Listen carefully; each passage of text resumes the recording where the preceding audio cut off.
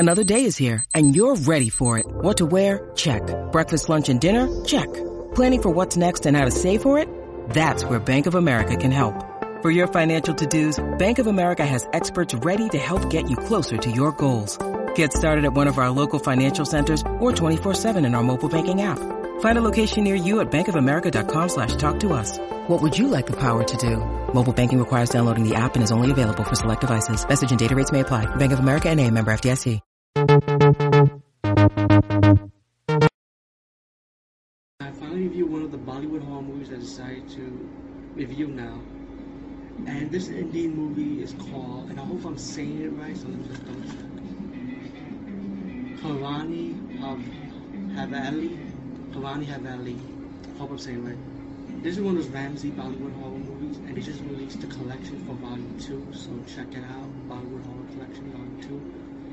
And Parade Haveli is not like any other Bollywood Indian movies I have seen before in the past, because this one took a twisted religious setting than a Hindi setting when it comes to stopping the demon. But this movie has 3 different genres in it: a romantic genre, like your simple poor boy loves rich girl; a comedy setting, which was supposed to be a spoof of Sholay of Gabbar Singh, which was the best part of the movie, by the way, to be honest with you. It was very funny, I actually enjoyed it.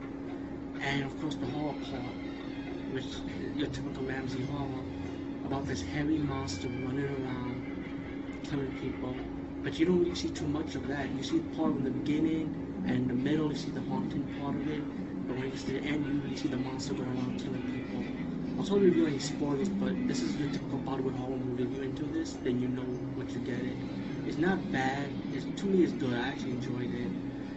So the point is, like I say, it's just 3 different stories, and mainly it was supposed to be a bomb monster that looked like, to me, he kind of looked, it's hairy, but he has eyes like Incredible Hulk.